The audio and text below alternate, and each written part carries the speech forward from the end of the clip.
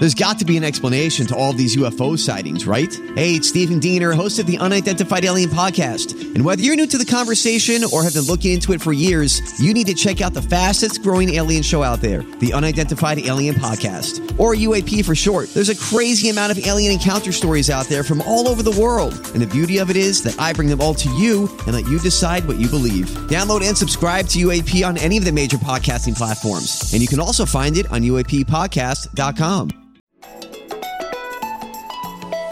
It's Thursday, August 25th. From inside the WTOP newsroom, this is the DMV Download, brought to you by the men and women of Steamfitters Local 602.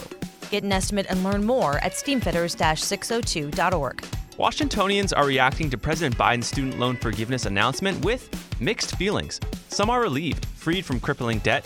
Now having the past kind of wiped off, it's like I can really focus on the future and really advancing myself. While others say it either won't make much of a difference or feel left out from the free $10,000 to $20,000. Because it's only $10,000, I got $50,000 in loans. I'm sorry, it doesn't mean anything to me. We talk with financial advisor Barry Glassman of Glassman Wealth about the details of the plan and what you have to do if you do qualify for the program to ensure you get the money.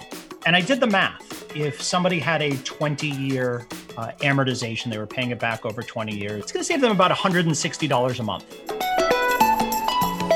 Thanks for joining us. I'm Luke Garrett. And I'm Megan Cloherty.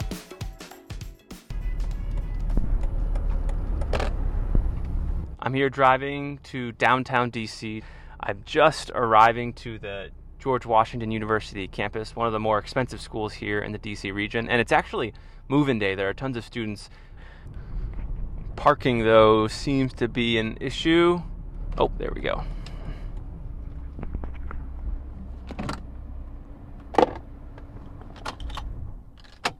So, hey, I'm Luke from the DMV Download from WTOP. I'm here with Michael. It's your first day of grad school, correct? Yes. And so there was big news today. $10,000 off loan forgiveness for every federal loan and $20,000 off for Pell Grant recipients, which you are one of them, correct? Yes. I received Pell Grants all 4.5 years of undergrad. And so how does this decision affect you and your life? It means a lot for me, like as a first-generation high school student, as a first-generation college student, let alone graduate student, but I don't have that like weighing me down and following me around the rest of my life. And can you talk a little bit about the weight of student loans and student debt? How does that affect your decision-making? For those who haven't experienced it, what is it like? It's a lot. So when I first finished my graduate degree, my master's, I went to work at a local health department. I made about $32,000 a year. I had about that in student loans that I had to pay off. My cost of living was pretty cheap still, but I got saddled with almost a $400 a month student loan payment. I deferred until I was able to get a job that allowed me to pay. And then I still went into default for about 7 or 8 months when I was trying to balance the cost of living and another job that paid me more, but the cost of living was higher. And it was just a lot. And it was every day getting a voicemail from, at that time, Navient, reminding me, you gotta pay. And I'm like, they're like, you don't get another forbearance. There's no reason for you to have a forbearance. You just have to figure it out. Now having the past kind of wiped off, it's like I can really focus on the future and really advancing myself and advancing like my generational wealth versus just kind of like, how do I make it today, get unsaddled with what I have from the past and just move forward and make a better me, make a better life. We have more stories from people who Luke spoke with down around Foggy Bottom, but we want to bring in Barry Glassman from Glassman Wealth, who is a financial planner advisor, to really explain the details of this loan forgiveness plan and tell us how we can use the money in the most beneficial way. And Barry, obviously everyone's financial situation is different. And of course, we would urge our listeners to consult a financial advisor about their specific circumstance before, making any decisions based off what we're talking about here. But there are some basic financial realities we can talk pretty confidently about regarding the student loan forgiveness program. So what does this program really mean and how can you plan for it? Sure. So people will either qualify for up to $10,000 or $20,000, $20,000 if they have a Pell Grant. And I did the math. If somebody had a 20-year amortization. They were paying it back over 20 years and just graduated recently. So this is for that kind of person. It's going to save them about $160 a month, which again, isn't small. It may or may not change people's lives, professionals' lives here in DC, but that's what it adds up to. As far as planning around it, I'm a financial planner, so I was hoping that there would be some strategies I could recommend as far as potentially lowering your income for this year, maybe even saving more in 401ks so that you have lower income and qualifying. But it doesn't look like they're going to use 2022 income. They're going to use 2020 or 2021, or the borrower can actually choose which year, choose the lower year. Now, while, again, not to make it about me, even though there's not a planning opportunity, the good news is that there are more people who are likely going to qualify because they were either unemployed or underemployed in 2020 or 2021. So it's important that you either work with your CPA or look back at your tax returns to see what you did earn during those times. Now, the place where this will bring in some more people is for those who were in school and haven't yet graduated. So let's say there was somebody finishing up law school, had a great offer, going to work at a private firm, make enough to no longer qualify for this program. But in 2020, they only worked half the year or a third of the year. Because that income was so low in that calendar year, this person may in fact qualify, even though in 2022, this person is making far in excess of the limits. I was going to say in our area too, I mean, just because it's so expensive to live here, there are probably people who are making closer to that 125 cutoff than maybe in other parts of the country. I mean, is it going to have as much of an impact here in our area as it would other places? Well, it's not just the income. You can start with the basics, a combination of, we had Maryland, Virginia, and DC are ranked in the top 10 as far as states and municipalities with the highest number of advanced degrees. If you think of the number of professionals in government and lawyers and doctors in this area, right, we have a ton of them. And if people borrowed throughout their college and advanced education, then two things: they have higher earnings, but they also have higher balances. And so let's say you're just starting college. I bumped into a father yesterday who had just dropped off his son at George Washington University, and he said, man, I'm looking down the barrel of $100,000 of debt. Did he miss the boat here? There are a lot of people who are going to miss the boat, whether they, for some reason in these 2 years, earned over the threshold, or paid off their student loans, or saved enough, or worked through college and never took on a loan. So there are a lot of people who won't qualify for this for a variety of reasons. It seems that there's a cutoff, and again, I don't recall the exact timing of the cutoff, but there's a cutoff that if the loan was made before this date, then you qualify, and if it's after that date, then you don't. It's funny because some are saying this really isn't fair. I mean, to that same point, there are many of us who've paid off our student loans and didn't get any help. Some people who chose not to go to college, and now they have to shoulder a bit of the burden, to pay for this as a country. Luke spoke to Michael, who got the Pell Grants to go to school, and he had an interesting take on this, as did a professor at GW who has already paid off his loans. What would you say to those criticizers? I think that it isn't a bad thing for people to have loan forgiveness. If you've been able to make it and you have been able to kind of pull yourself up by your bootstraps, if you want to say that or feel that way, congratulations. A lot of us haven't. I, again, am a first generation, not even college student, a first generation high school student. I have been doing this on my own since I was 18 and figuring it out. Debt has been the way I've been able to do that. We've given plenty of COVID recovery aid to a lot of other people, many of whom are complaining about the student loan forgiveness, by the way. And so I think that it's entirely appropriate that we do something for students. They've got a big load. They can't pay it off through no fault of their own, because of a disaster, and it's entirely the thing to do. Do borrowers have a choice in how they use this $10K? Does it just go on the balance? Can you put it towards your interest, if you have two different, like a Stafford loan versus a different type of loan, can you choose how to use this loan, and how do you access it, Barry? How do you make sure you're getting this money? So that's interesting. We'll know more before year end when this form and process comes out in order to make this happen.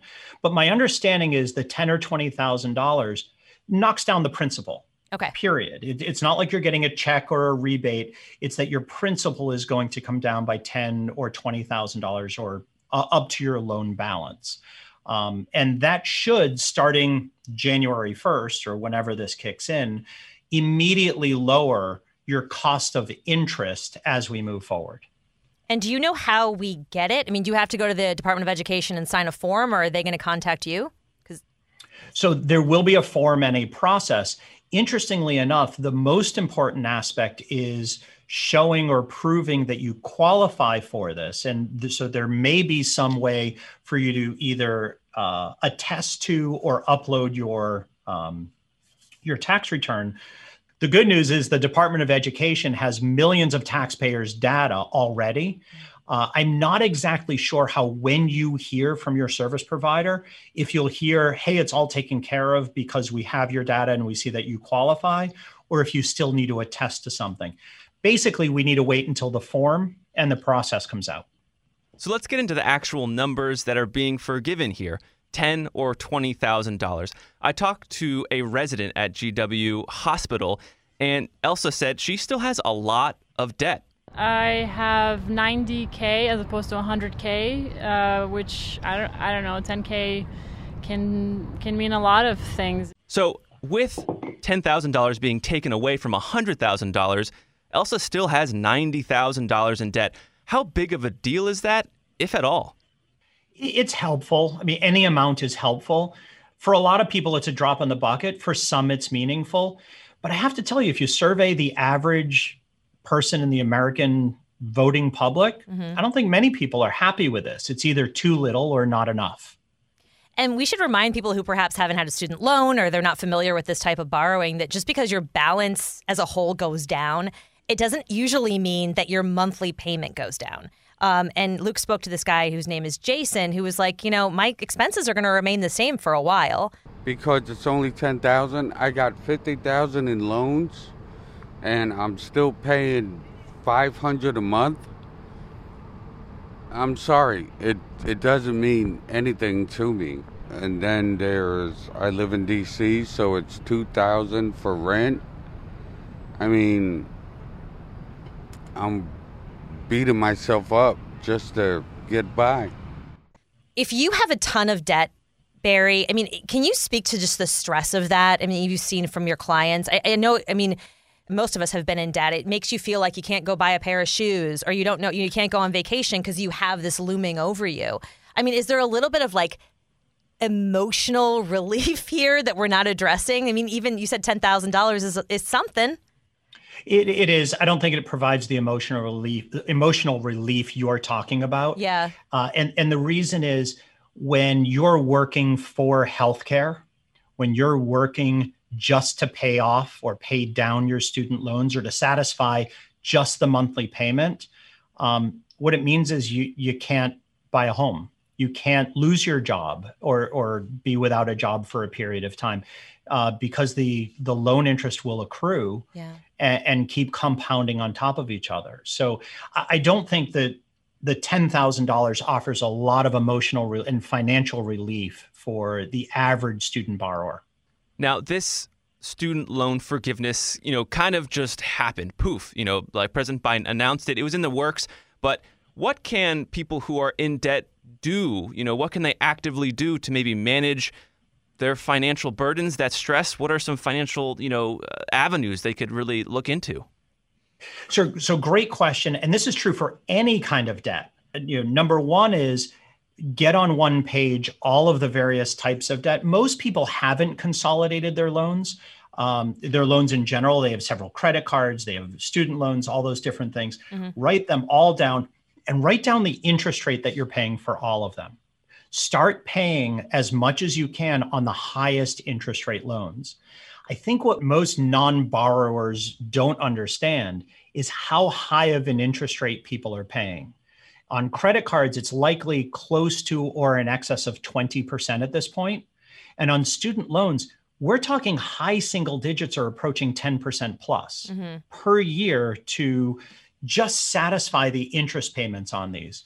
So the advice is start to pay down the highest interest first. The lower interest stuff, you can keep as long as you can afford, but pay down that higher interest stuff. Second, think about consolidating or refinancing wherever you can to get a lower interest rate. And do that on the sooner side, because every month you wait, you're paying a higher rate of interest.